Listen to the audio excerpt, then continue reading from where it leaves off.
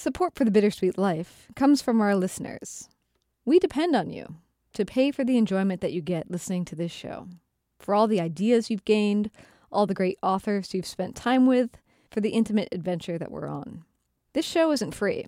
It comes with monthly costs for us and weekly time commitments that are as encompassing as a part-time job. If you love it, please pay for it. My thanks this week to our patrons at patreon.com. Your monthly commitment to us means extra episodes for you.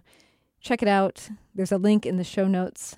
And a huge thank you to those of you who donate one time or monthly through PayPal using the donate button at our website. For monthly donors of $10 or more on PayPal, I will soon be getting you extra content as well. Thank you so much, especially some of you who have been with us since nearly the beginning. This week, I want to thank Tony and Danny. Your donation was so appreciated. Love the show? You listen free, that's true. But if you have the means, say thank you for all you've gained by listening, even if it was just a smile or a laugh. There are links in the show notes. Thank you. Thank you. Now, on with the show.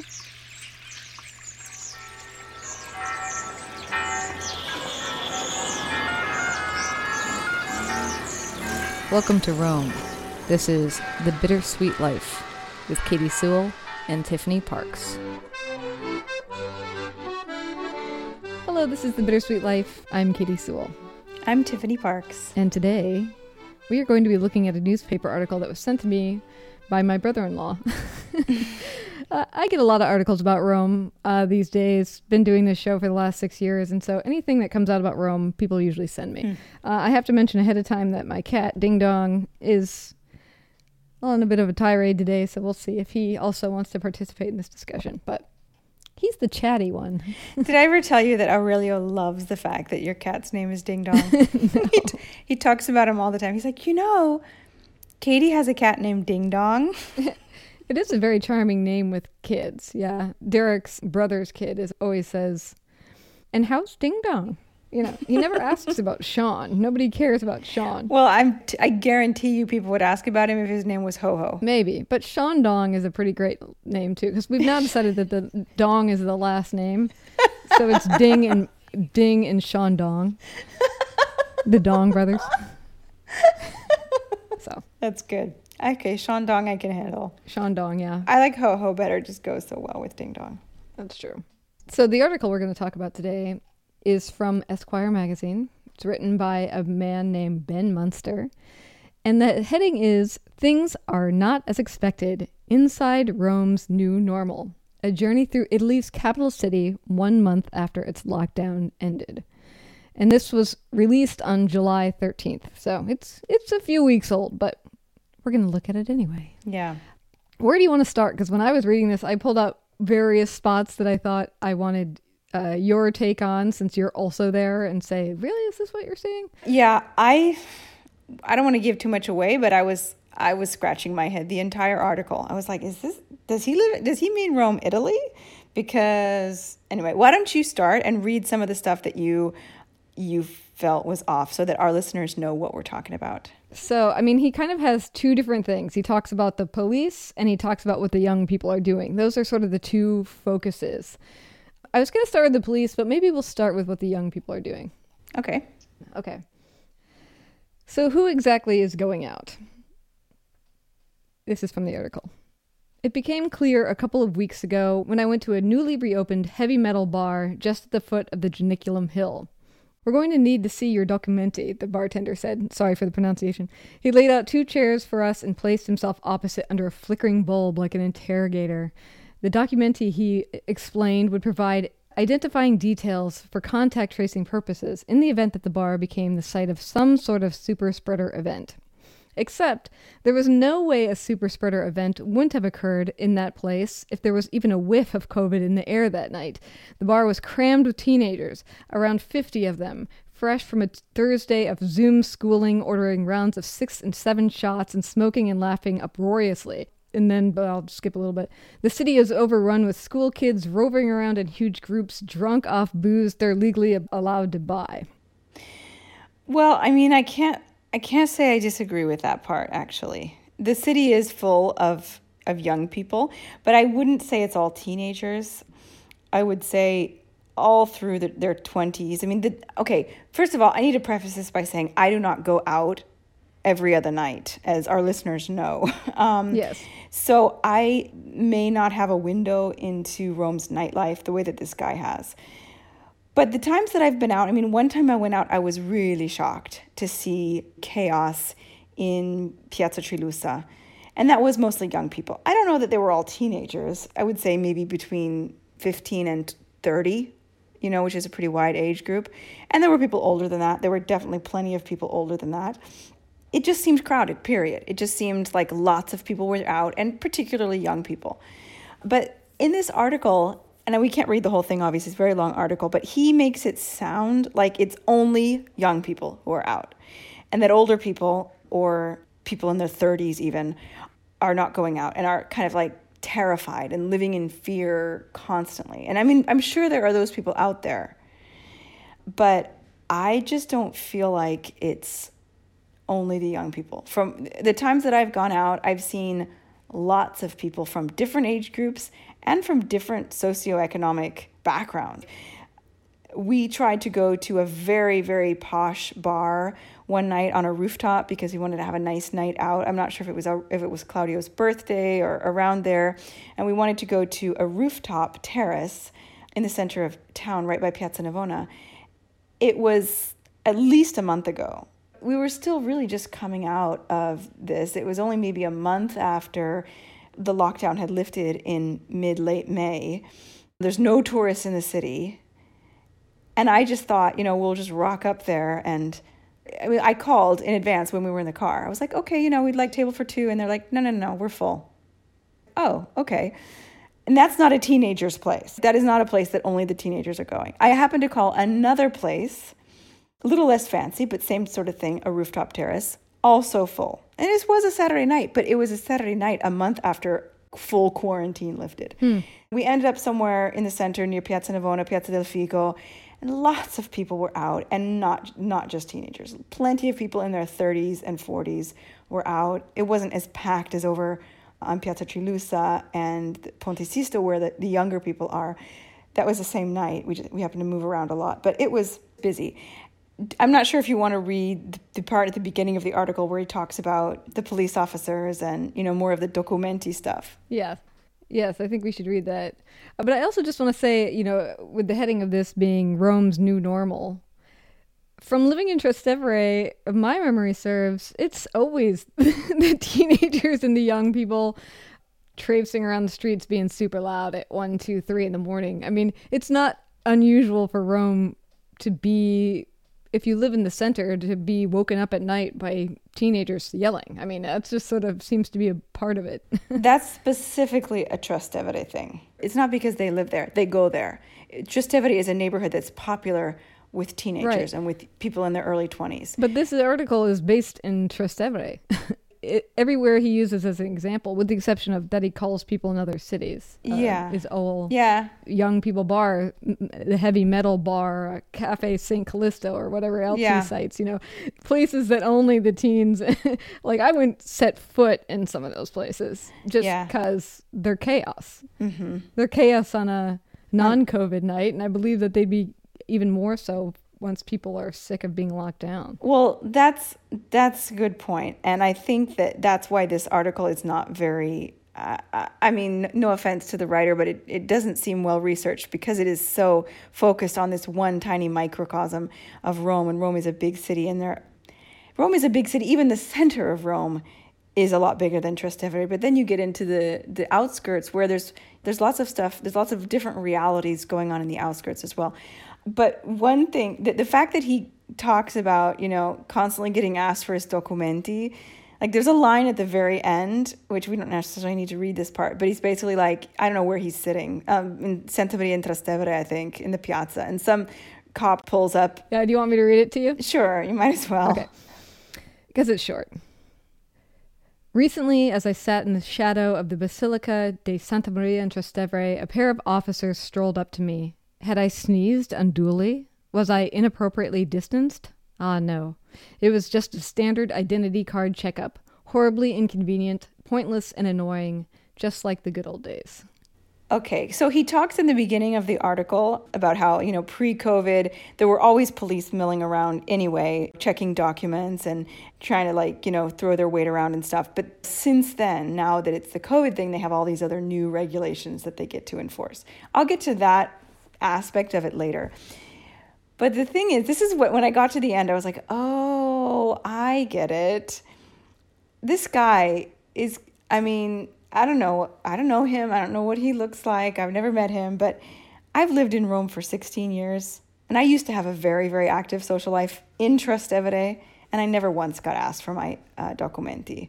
It's not a common thing, not for most people. I think that how do I put this politely? He must, it's not about race. It's about maybe what you are wearing, what you are doing, maybe what time of night you are out. Maybe he's out at 3 a.m. I don't know. Maybe he's drunk.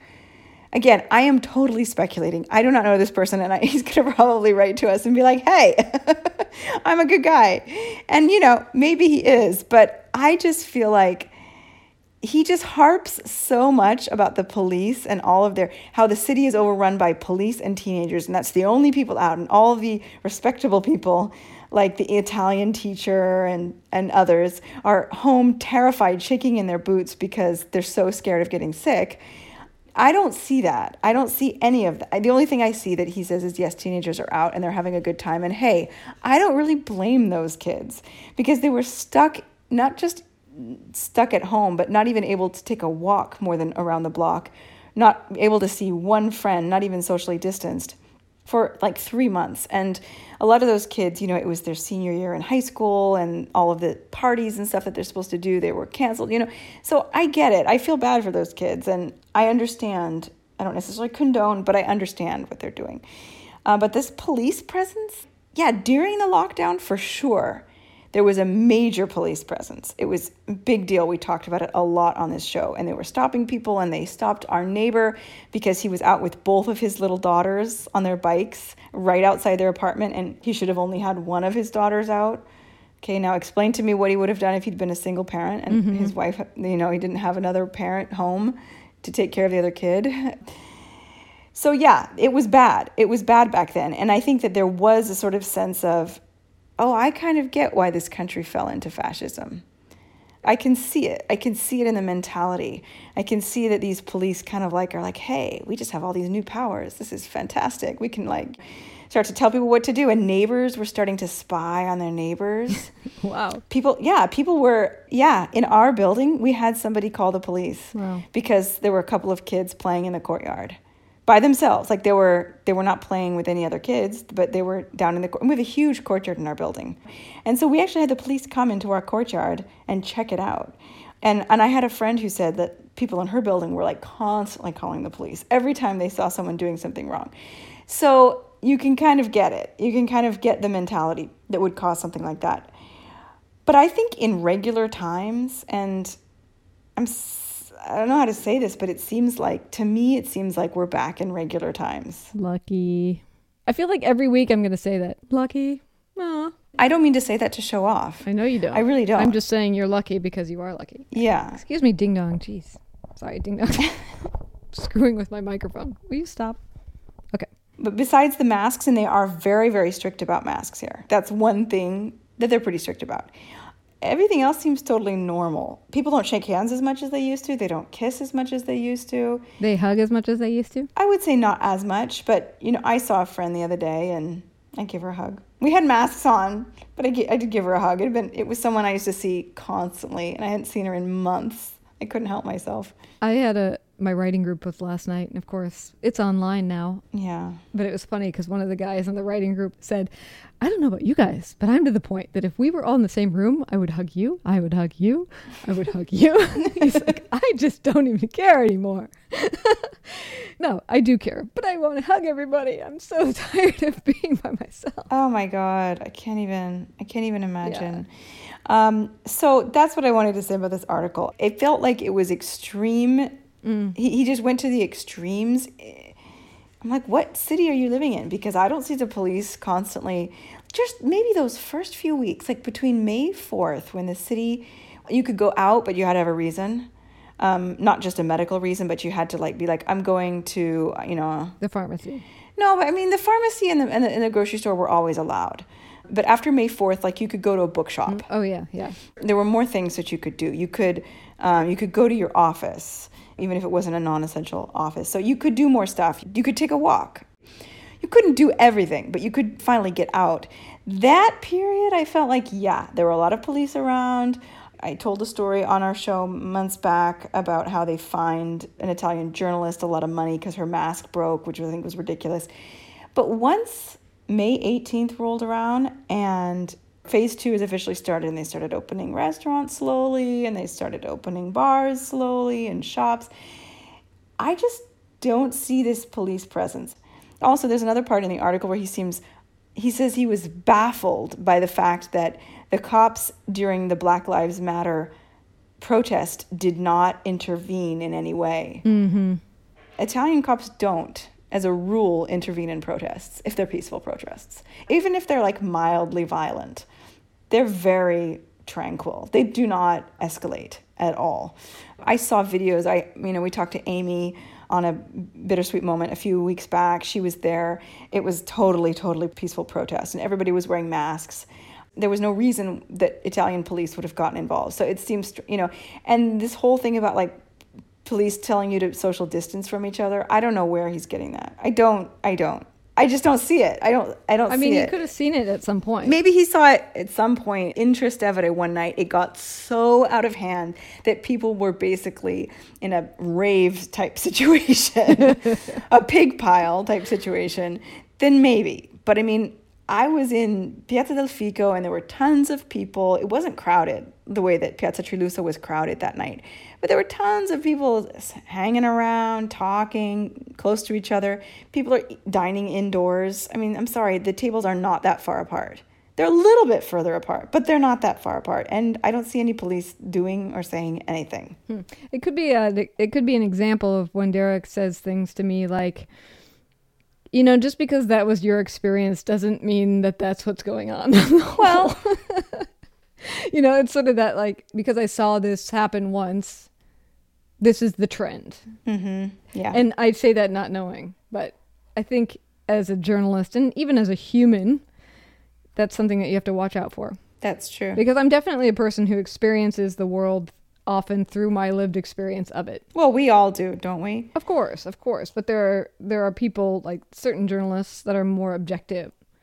They don't make a generalization based on their own personal experience. And there are some journalists that do. Mm-hmm. I'm not saying that this guy is that way, but maybe he sees it every night. I don't know. Maybe. We're both not there at night, so we don't know. I am occasionally. Occasionally. We go out probably every other weekend, I would say. I have a different question for you, actually. You said, one thing I thought was interesting is you said that you know a bunch of the people he interviewed in this article, which well, it's always kind of fascinating when that happens. I was reading the New York Times a couple weeks ago, and sure enough, Linda and Steve from the Beehive were quoted in it.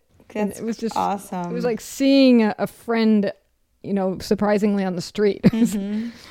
Oh, hi guys, like that. The Beehive is a hostel in Rome, for those of you who are just joining us. But yeah, so who are these people and what do you know of them? Well, when I say I know them, that's an exaggeration. Social media know them. Sometimes you feel like you know people because you follow them and interact with them on social media, but you've never actually met them in real life. So I don't actually know them, but in the article he mentions an Italian teacher named Lucrezia Oddone, who lives in Rome, and a journalist. I believe she's British, but I can't promise you that. She might be American. She's either British or American journalist who lives in Bari in the south of Italy named Claire Speak. So I know, quote unquote, know Claire through Twitter, and I quote unquote know Lucrezia through Instagram, but I don't know them personally. We're not friends. We've never had actual conversations. We've only just commented on each other's posts and things like that. Mm-hmm. So it's not like a Steve and Linda situation where they're your actual friends. But when you talk about seeing the world through your lived experience, I'm sure I'm the same. And in the article, Lucrezia talks about how, or she's quoted to say that she doesn't really like to go out, even though, the lockdown is over. It makes her sad. Things are changed. She feels like the city is too different. And now she's an Italian. She's, I believe, from Rome. So she's obviously got a different perception of the city. She's got a longer term perception of the city. She's been here her whole life. But I had a hard time identifying with that because, man, like as soon as the city opened, I was like, this is awesome. The city is empty. There's no tourists. Like all you have to do is follow my social media feed to know like how into that I was. And I mean, I'm not saying that I didn't also feel the bittersweet aspect of that. The tourism, major tourism problems and problems for lots of businesses, including myself, including my own work. And also just the fact that the reason why it happened is so tragic. So I'm not making light of that, but nothing about it made me sad. And I have to remind myself of this sometimes because I am such a optimist and such a, I see the positive aspect of everything almost, that I think that can be, I don't know, offensive, if that's a very strong word, but maybe a little bit insensitive to some people who are really suffering and who are maybe more sensitive than I am. One of the things I discovered about myself in this period is that I'm really not as sensitive as I thought I was. And I don't mean sensitive in the sense that like I don't care about other people or things like that. When I say sensitive, I mean like in the physical sense, like I won't notice something that other people will notice maybe, especially in a negative sense, like the plexiglass that they put up. Yeah. I think someone mentions in the article, there's plexiglass in front of the cashiers now. Like, I don't even register stuff like that. I just don't. And if I do register it, I register it sort of without caring. Yeah. It just doesn't bother me. Is that because it's just the way that things have to be right now? I don't even think it's that. I just feel like I'm like, okay, whatever. It's a new thing. Things are just, I don't know. Things change. Things are different. Things change. Then things change back. Even the mask thing, whatever. It just doesn't. The mask thing maybe a little bit more. The mask thing is a little bit more of a hard thing to get used to. Not really. The thing I think is the hardest to get used to about it is when you're heading off to an appointment or something and you realize halfway there that you don't have it with you. And then you're like, gotta go back. And yes, when it's a really hot day, and you're sitting around talking to people outdoors and you're wearing masks all the time, your face gets all sweaty. It limits the time that you hang out in anywhere because it's hot or it's uncomfortable or whatever, or it's fogging up your glasses. Mm-hmm. But really, walking around with one on, it's not like you think about it at every moment either. It's just, eventually you forget it's even there. Or don't forget, but, I'm not sitting here saying, wearing masks is such a huge hassle. It's, I'm fine with it. But I guess I'm not saying you are. Yeah, okay. I've just noticed that in other ways that I don't seem to be as affected by things as other people sometimes are. And I guess that's a good thing. But it surprised me because I always thought I was a very sensitive person. And I think I'm less sensitive than I thought. Seeing the city empty, obviously it's sad to see the shops that are still closed or the shops with signs in the windows saying that they're for sale. That is a tragedy because every single one of those, most of the time, obviously some are going to be chains and stuff like that, but most of the time that's somebody's baby, that's somebody's heart and soul that they put into that. So I'm not saying that I don't feel that that's a loss. I guess the whole of it, it's less hard for me to deal with. Sure. And so it was surprising to me when I read her account of how much it depressed her to go out into the city because it's just not that way for me. But then people are different and people deal with things differently. Yeah, it's interesting. I'm curious, over here in Seattle, where I don't know, what phase are we in? Phase 2, heading back toward phase 1. Not sure. Supposed to be staying home as much as possible. We have a running list going of the different things that are going out of business. A person keeps a blog up called Vanishing Seattle. And they also write about it in various newspapers. And to be fair, Vanishing Seattle existed long before the pandemic. But I think everybody has those favorite spots that they're keeping an eye on and being like, okay, please, Hattie's Hat, please don't shut down during this pandemic. Oh, Hattie's Hat. You remember Hattie's Hat? We have some of our photos are from Hattie's Hat. Yeah, I love Hattie's Hat. It's one of the oldest dive restaurant bars in the neighborhood of Ballard in Seattle. They call themselves Ballard's Last Stand because Ballard's gotten so hip since the last few years. But every now and then you'll hear one that's closed, and Derek will just read me like the death toll list. He'll say, oh, the College Inn in the University District just shut down. Oh, that's part of our 20s. Oh, I guess we'll never get to go there again. That's too bad. So I don't know if are they doing anything equivalent like that in Rome or no? I haven't seen anything like that. I don't think that it exists, although who knows. Yeah, I mean, I'm sure every city has the same sort of thing going on. It's sad. Yeah.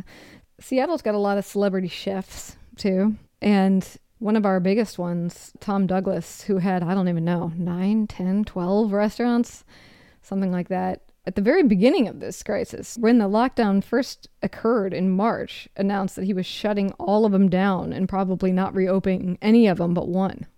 Huh. I don't remember the details, but it was something like when you're that extended, like you have that many restaurants, and he was very popular. But with all the staffing, with all the rents, he was going to be losing like over $1 million a month. Oh my by goodness. having it shut. Yeah. Yeah. So it was like immediate. You got to get out. Yeah. Right away. So we had a huge bunch of things like that atrophy right at the beginning. And now it's just like the old strongholds that are, Yeah. the ones that can't do takeout, the ones that have no outdoor seating, they're going down. So here's something that has changed in Rome, speaking of outdoor seating.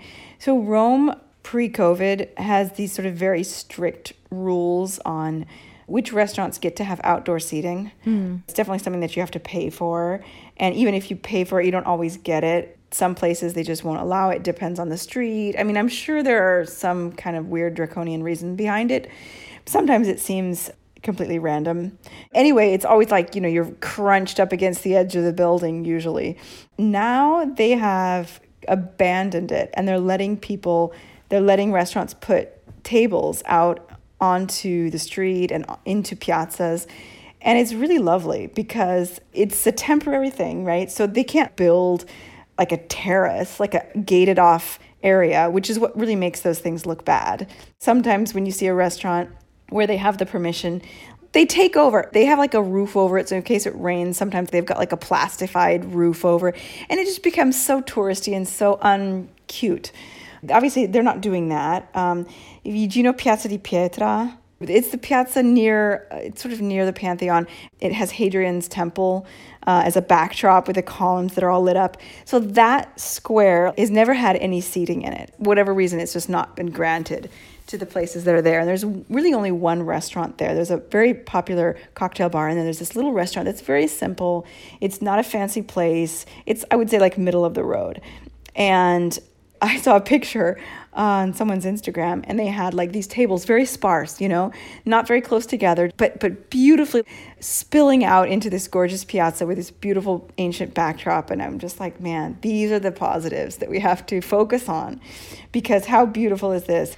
In Seattle, they have been shutting down certain streets that are usually streets that cars drive on. Mm-hmm. Shutting them down, and not so restaurants can spill into them, but because so more people can walk outside and be farther apart. Oh, okay. There are often streets that are very popular around walking areas, and so if everyone has to be stuck on the sidewalk, they're going to have to pass real close to each other. Right. And so they're just shutting these streets down, in some cases temporarily. But in some cases, they did a temporary shutdown, and then they announced that they're never going to reopen it again. That's great. That's great if you're a pedestrian. Yeah, bikes can go through, but no cars anymore. And one of the streets they did it on was a street that I used to live on. Oh. Wow, that would have been something else. That would have been so nice. Yeah. If the cars weren't going by all the time. But, oh well, fair enough. Well, that's one of the positives. There are little positives. Maybe we should do a whole show sometime about the little positives of this thing, because it's so easy, particularly if you live in the United States, to feel so negative about everything that's going on, because there's so much fighting between people and the numbers just keep rising. And so it's very frustrating. So yes, maybe we should do some positive. So maybe if any of you listening have observed a positive outcome of some of this, let us know. You can send us a voice memo or an email to bittersweetlife@mail.com. That's bittersweetlife@mail.com. Or just drop us a note on any of the socials, Twitter, Facebook, Instagram. Just look for the Bittersweet Life podcast. Yeah, and I do think that, and I fall into this trap myself, but I think we need to not feel guilty about talking about the positive aspects of it. myself personally, like whenever I feel like I want to mention something positive, I always feel like I have to qualify it. And I mean, I just did that while we were talking now. Yeah, like we did in that episode a couple weeks ago about living alone in lockdown and how everybody we talked to had to qualified it ahead of time. Yeah. Now, first, I want to say, I have a place to live. Yeah, because, you don't want to sound like a jerk because somebody out there has it worse than you. But the truth is, no matter what is going on, even when there's not a global pandemic, there's always someone out there who has it worse than you. That doesn't mean that you don't have the right to complain too. And also, on the other hand, talk about the positive aspects. And I said just a minute ago, and it's true, I have to be careful not to be insensitive because I do tend to be a little bit of a Pollyanna, and that can be hard sometimes if you're really, really going through something hard, to hear someone be like, oh, this is great, I'm just going to go walk on down the Via Condotti empty, it's going to be fantastic. Obviously, I don't want to be that person, but there are positives. I mean, this is a whole other thing we could talk about what it has been like for me to be on lockdown working with you every day. Oh, I'm sorry. Because I probably am a little bit more negative, but also our experiences have been so different. And because we kind of treated our house like the Italy lockdown, because we were like, well, if that's what they're doing, if that's what Italy's doing, then that's probably what we should be doing too. Thinking that when you guys were free, we were going to be free right behind you. And obviously that's not been the case. We're in the top 5 countries around the world who have the most virus cases right now. In the top 5. So You mean Washington State? No, the United States. I think it's number 1. I don't know if it's number 1, but it's in the top 5. And also to our listeners in South Africa, sorry for you as well, because you guys are also in the top 5. Huh. Yeah. So anyway, that's a whole nother topic for another day. But for now, let's focus on the prize ahead of a new episode. Send us your things that are the good things that have happened, the good things you've noticed, the good changes that have happened, and maybe we can do a Pollyanna show. We'll call the show Pollyanna. COVID Pollyanna. Final thought. I was listening to these comedians talk today on a podcast I like, and one of them said, I miss the days when I used to mispronounce COVID. Or when you couldn't remember exactly what it was called. Yeah, I remember multiple times when it was very early on, I accidentally called it Corvid, like the crow. Derek said, you cannot call it Corvid. You're a reporter on the radio. You're going to slip it up. Because after a while, I kept catching myself doing it, and then I made it into a joke. I'll just call it Corbett-19. And he's like, you can't get in the habit of that. You're going to say that on the radio. I'll be embarrassed for you if you're not embarrassed yourself. Well, we shall leave it there. Send us your voice memos, your thoughts, your joys, bittersweetlife@mail.com. We will put the link to this article in the show notes. Apologies, Ben, in advance. Yeah, I'm sorry if I was totally making judgments about you. I have no idea. Yes. If I'm right. Yes. And until next time, this is The Bittersweet Life. I'm Katie Sewell. I'm Tiffany Parks. Join us again. Bye. Thanks for listening. Our logo is designed by Jody Rick at The Lost Laboratory, with help from our muse, Caravaggio. Lori Lee Elliott manages The Bittersweet Life on YouTube. We have a brand new newsletter. If you want to hear what we're reading and thinking about once a month, let us know by sending an email to bittersweetlife@mail.com, and we'll put you on the list. And some of you write us the most beautiful emails. If you haven't already, leave us a review as well on your podcast app. Your support is vital to the show, so whether you send in a financial contribution at thebittersweetlife.net or spread the word about the show to your friends or through your social media by writing an article or doing an interview with us, we appreciate your support. Thank you from the bottom of our hearts for keeping this show going. Take care, be safe, talk soon.